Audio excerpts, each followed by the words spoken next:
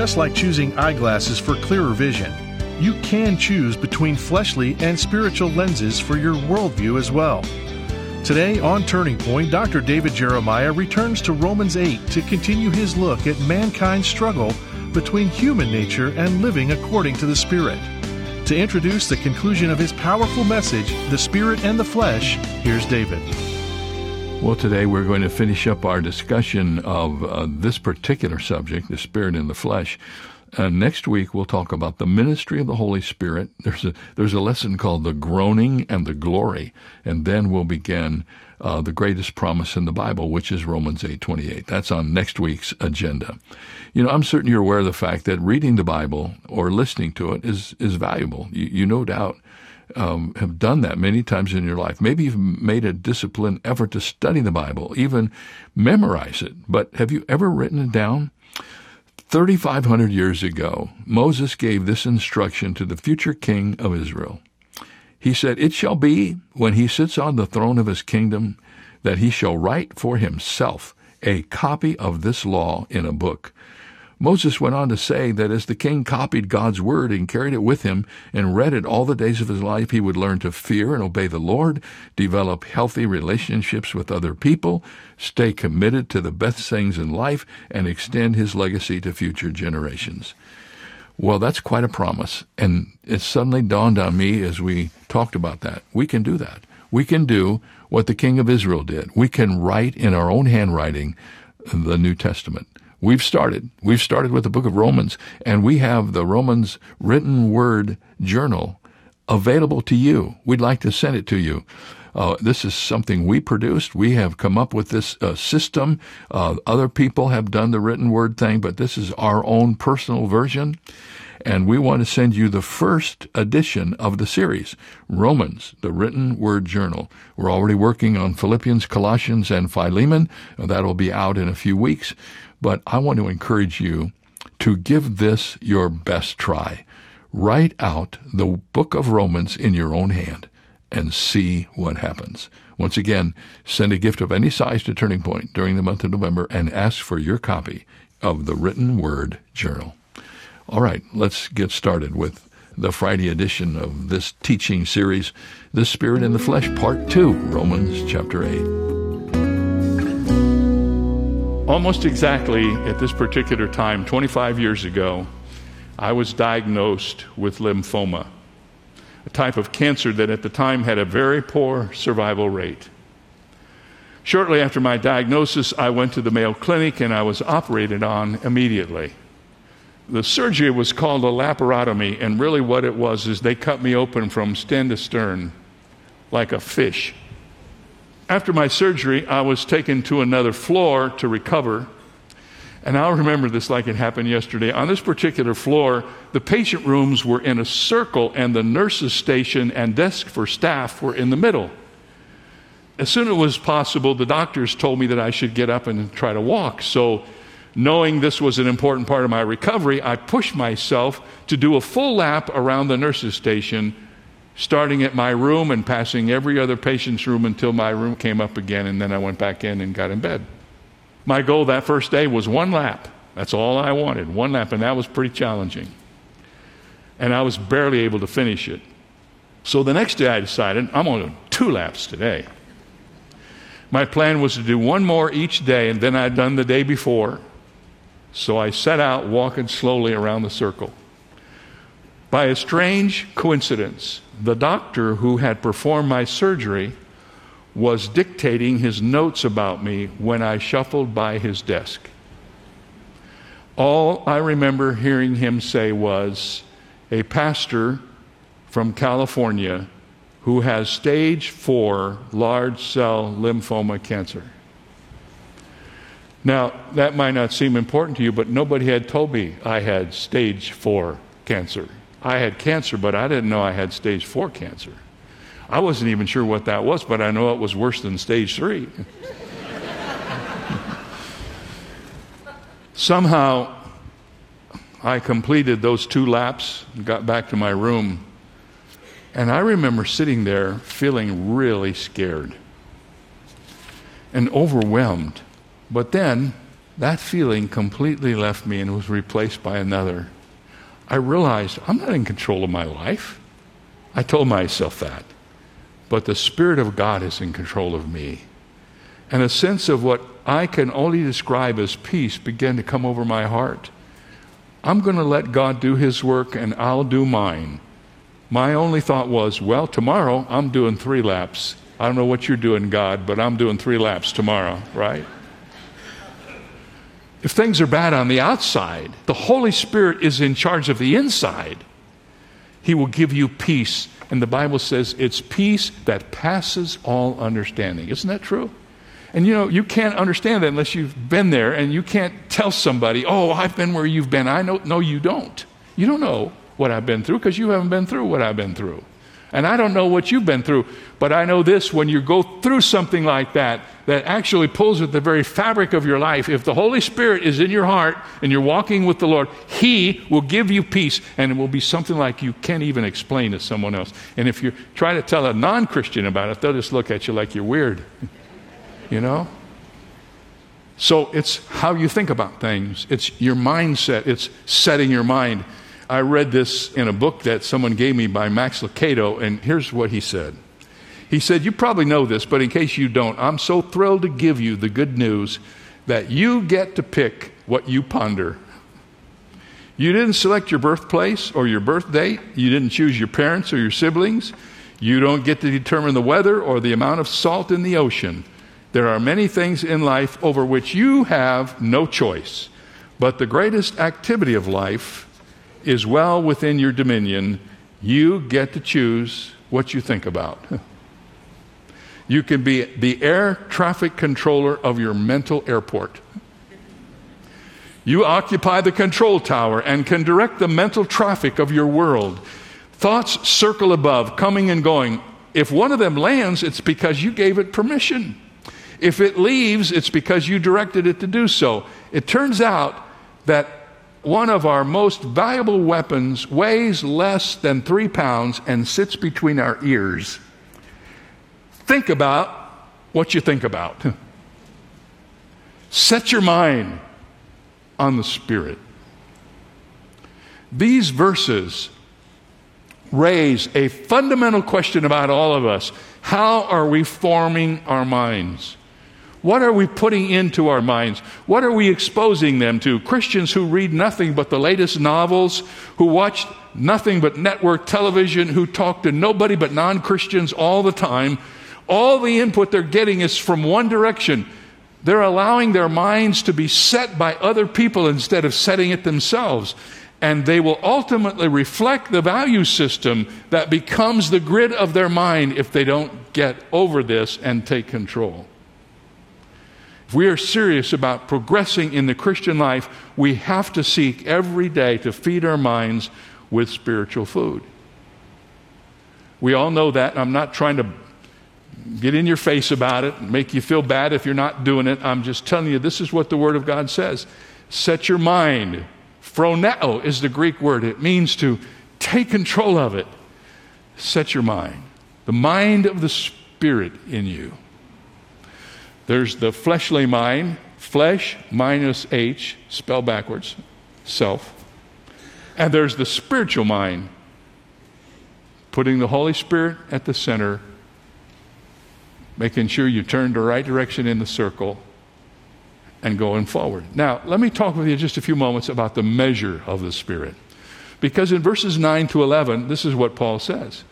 You are not in the flesh, but in the Spirit, if indeed the Spirit of God dwells in you. Now, if anyone does not have the Spirit of Christ, he's not his. And if Christ is in you, the body is dead because of sin, but the Spirit is life because of righteousness. But if the Spirit of him who raised Jesus from the dead dwells in you, he who raised Christ from the dead will also give life to your mortal bodies through his Spirit who dwells in you. Now, beginning with this verse, Paul shifts from the third person to the second person. It's interesting. He's going to talk directly to his readers instead of about them.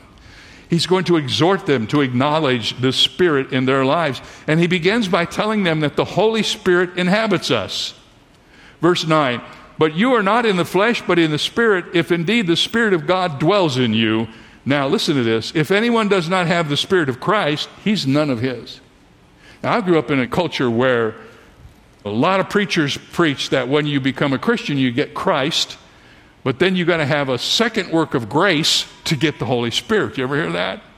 Some people say, well, have you been baptized in the Spirit? Yes, I have. Every one of us has been baptized in the Spirit, because the Word of God says when you become a Christian, Spirit baptism happens automatically, imperceptibly in your life. To be baptized in the Spirit means you become a part of the body of Christ.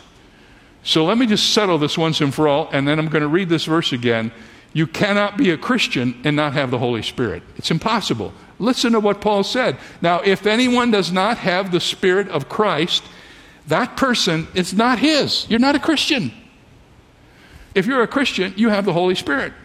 Every Christian has the Holy Spirit. Are you a Christian? Yes. Do you have Christ? Yes. Do you have the Holy Spirit? Absolutely. Don't let anybody come and tell you that if you're a Christian, you need to go get the Holy Spirit. Because, listen to me, I wrote a book one time about this, a little pamphlet. It was called this: Is the Holy Spirit original or optional equipment? He's original equipment. Amen? So you got the Holy Spirit. He dwells in you. The acid test of being a Christian is the indwelling presence of the Holy Spirit. And Paul says that you can be certain of your salvation if indeed the Spirit of God dwells in you. And the word dwell is a wonderful word which means he's at home in you. So the first thing he wants you to know is that the Holy Spirit inhabits you. You may not even know that. Let me tell you, if you don't know the Holy Spirit is in you, you will never call upon him to help you. If you don't know you have him, you would never think to ask him to help you. Have you ever prayed in the morning, Holy Spirit, this is going to be a really tough day. I'm not sure how I'm going to get through this day, but I know you're with me. So guide me and direct me and help me through this day. Holy Spirit, help me. Not only does the Holy Spirit inhabit you, but Paul says he invigorates you. Verse 10, and if Christ is in you, the body is dead because of sin, but the Spirit is life because of righteousness. Paul does not deny the effect of our fallen nature. We all have a fallen nature. We're Christians, but we didn't get rid of the old nature when we became Christians. We just got the new nature. There's a more powerful agent working within us. It's called the Holy Spirit. And while outwardly it may appear as if sin is having its decaying effect, there's another force at work. The Bible says if Christ is in you, the body is dead because of sin, but the Spirit is life because of righteousness. I love this verse in 2 Corinthians because it puts all of this in perspective. It tells us where we should put our emphasis. Now, I know a lot of us put our emphasis in the body. Did you see what the Bible says about the body? It's dead in the water. It's over. Now, you're going to do the best you can to prop it up for as long as you can, because you kind of need your body to do what you're going to do. I remember walking into a chiropractor's office one time and seeing a big sign up on the wall that says, if you wear out this body, then where are you going to live? Right? So you need your body. But you only need your body for as long as you're here. You need your spirit here and ever. And the Bible says that you should not just think about taking care of your body, but also think about taking care of your spirit. Here's 2 Corinthians 4:16. The outward man is perishing, but the inward man, the spirit's being renewed every day.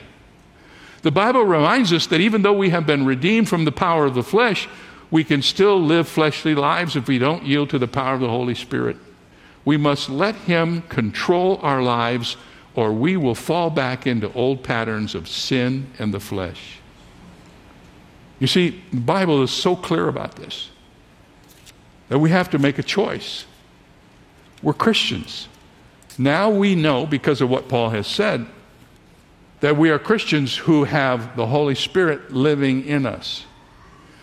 Here's the difference in Christians. Some people have the Holy Spirit as a resident in their life, and some people have the Holy Spirit as the president of their life. Which are you? Over 100 years ago, a group of pastors had gathered to make plans for a citywide evangelistic campaign. And one of the men suggested that the well-known evangelist D.L. Moody be considered as a possible speaker. The pastors discussed the suggestion, and several spoke favorably about Moody, But one young preacher wasn't in favor of inviting the evangelist, and he stood up and he said with a note of sarcasm, "From the way some of you talk, you'd think Mr. Moody had a monopoly on the Holy Spirit." The room became quiet, and another seasoned pastor spoke up.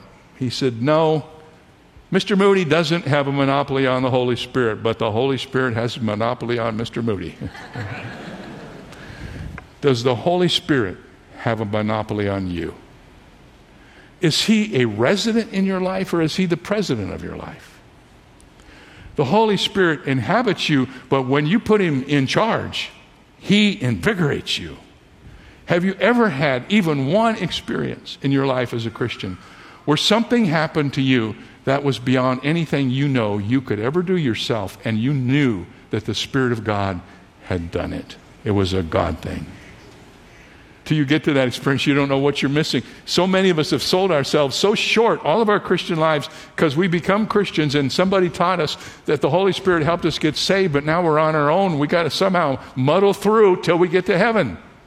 No. When you become a Christian, you get everything you need to live this life of peace and excitement and adventure. And the only problem is, if you don't take advantage of it, there's nothing anybody can do about it. The Holy Spirit lives within you. Now, if you allow him to begin to infuse your life, the Bible says in Ephesians 5, be filled with the Holy Spirit. What does that mean? It means to be controlled by the Holy Spirit. Be absolutely like when you're filled with fear, you're to be filled with the Spirit of God. Let him control your life. Notice, third thing, and this is really interesting, the Holy Spirit insures you. The Holy Spirit is your insurance policy, and the Bible actually says he is the down payment that God gives you that one day you're going to spend eternity with him. He's your earnest money. You know what that is? When you go buy something, you give him a down payment that says, I'm going to bring the rest of the money at closing. Well, the Holy Spirit is God's earnest payment in your life. The Holy Spirit is your insurance that one day you're going to spend eternity with the Holy God. Most often we think of God the Father as the one who raised Jesus from the dead. But in verse 11, we learn that the Holy Spirit was involved in that process too. Let me read it again. But if the Spirit of him who raised Jesus from the dead dwells in you. Now listen carefully. He who raised Christ from the dead will also give life to your mortal bodies through his Spirit who dwells in you. Even though we have been made alive by the Holy Spirit at the time of our salvation, our bodies are still subject to death and decay. But the Bible says that a future day of resurrection awaits us when our mortal bodies will be clothed with life immortal, and the Holy Spirit who lives within us will regenerate us by the power of God to be in our forever rejuvenated, 100% made over bodies. Amen? So, we will have new life in our bodies. The Holy Spirit comes to inhabit us, he comes to invigorate us, and he comes to ensure us that one day we're going to spend eternity with the Lord. You see, as Christians, Paul wants us to know, because of the Holy Spirit, we've been saved from our sin. Because of the Holy Spirit, we have life everlasting, life abundant, life full of joy and peace. And because of the Holy Spirit who lives in our body, he's the down payment that God gave us that one day we're going to be resurrected even as Christ was and spend eternity with the Lord. So back to the beginning. What is your mindset? Are you looking at life through the lens of self and just the things that you can put your hands on, the physical, material things, or do you have a spiritual lens? I have to tell you a little recent story before we close. I have a doctor who I've come to love greatly because he's very good at explaining everything that's good about you and everything that's wrong. Have you ever been to the doctor and they tell you what's wrong with you and you walk out and you have no clue what's wrong with you?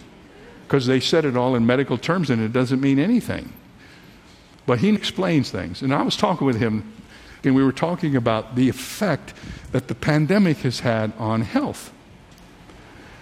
That one of the problems of the pandemic is we haven't learned how to social distance from the refrigerator. Amen? That's the problem. One guy, I said, the problem with social distancing is the buttons on my shirt are social distancing from each other. Yeah.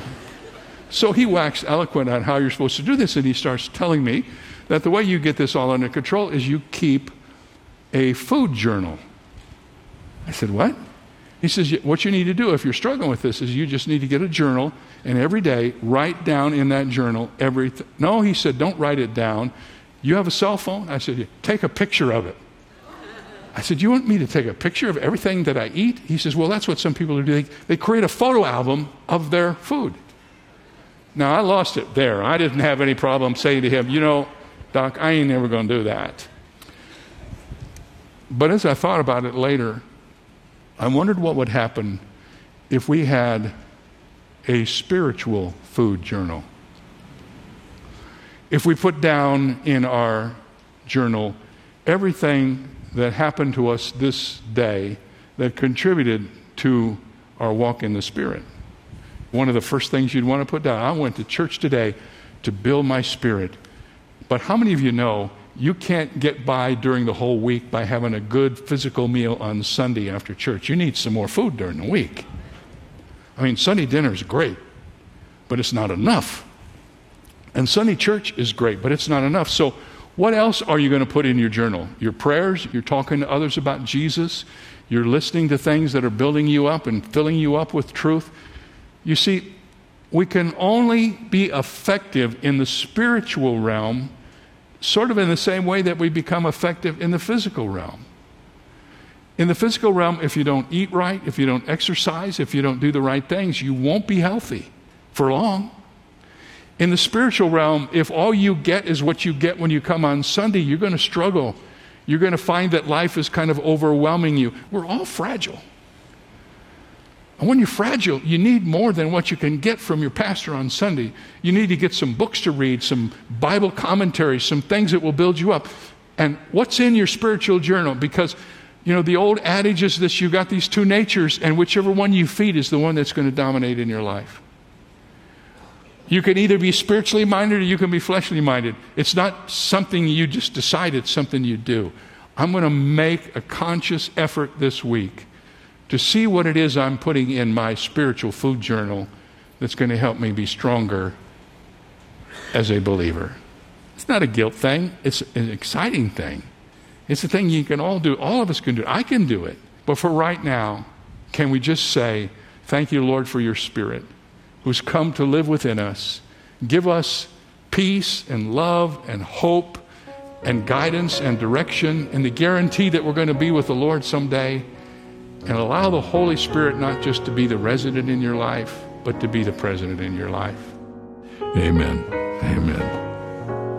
Well, we're up against the border of the weekend, so we're going to have to take a little break. Let me remind you, it's the Friday edition, which usually is a motivation for me to tell you you need to go to church and how important it is for you to be back in church if you're healthy, if you're not vulnerable, if you're okay, you need to go to church. You say, well, how do I know did you go to the ball game Friday? Did you go to the mall last week? Were you out hanging out with your friends in the backyard? Yeah, you're okay. Go to church. Now, I'm not saying that if you don't go to church, you're not spiritual. I want you to do what you know God wants you to do. What I do want to do is prick your conscience a little bit, because a lot of people are using COVID as a way to sort of lay low for a while. This is not the time to do that. Get back to church. Your church needs you. Your pastor is encouraged by your being there. I can't tell you what it's like for me to stand up at Shadow Mountain on the weekend and see all the people out there. It just fires me up. It makes me realize we're strong. We're a mighty army for God, and we need one another. So get to church this weekend. Don't forget to watch Turning Point on television. It's available where you live. If you'll just do a little research, you can find it. And then don't forget also, we're going to Israel in March of 2022. I want to mention that just before we close, because there's time for you over the weekend to do a little research and plan to go with us. It's March 22nd through April 1st. It will be a great time. A lot of folks have already signed up. You be the next one, okay? We'll see you on Monday.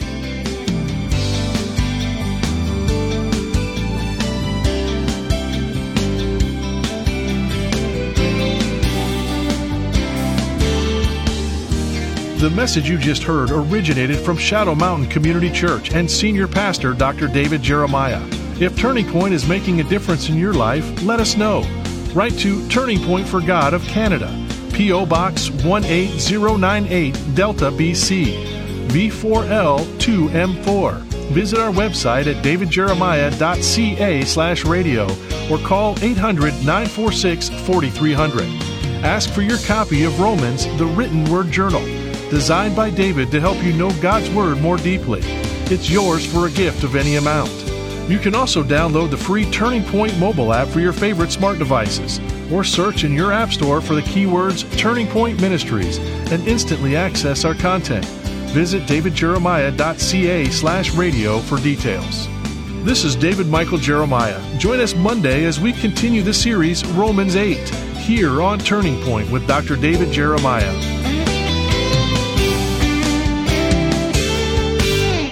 Are you looking for an effective tool for studying the Scriptures? Dr. David Jeremiah has created an incredible new resource to help you do just that. The Bible tells us again and again to write down God's Word, and it's a practice that has personally transformed my study of Scripture. That is why I have created the Written Word Journal, so that you can join me in this powerful practice. I promise you, as you follow God's command to copy Scripture by hand, your study of God's Word will be stronger than ever. Here's more. This journal helps you create your own copy of Paul's letter to the Romans. On one side, you'll write selections from Romans word for word. On the other side, you'll record your thoughts, reflections, and prayers. When you donate any amount to support Turning Point, the Written Word Journal is yours. If you give $60 or more, you'll receive the Romans 8 set, including this teaching series on CD or DVD and study guide. Order the book or the complete set at davidjeremiah.ca. If you're looking to enhance your personal or group Bible study, look no further than the Jeremiah Bible Study Series. In each volume, Dr. David Jeremiah helps you understand what the Bible says and how to apply it. Along the way, you will gain insights into the text, identify key themes, and be challenged to apply the truth found in Scripture to your life. Get your copy today. Learn more at davidjeremiah.ca/study. That's davidjeremiah.ca/study. The great British writer and Christian apologist G.K. Chesterton pointed out a helpful distinction between friends, enemies, and neighbors. He said, "We make our friends, we make our enemies, but God makes our next-door neighbor." Here's what I take away from Chesterton's statement. We make some appointments in life, and others God makes for us. And in both cases, God's instruction for how to relate to them is the same. We are to love them all. God says love your friends, and He also says love your neighbors and your enemies. They're all the same to Him, and they should be to us. This is David Jeremiah encouraging you to get on the road to new life. Discover God's power to love on Route 66. Route 66, driving the word home. Log on to Route66Life.com. Start your journey home today.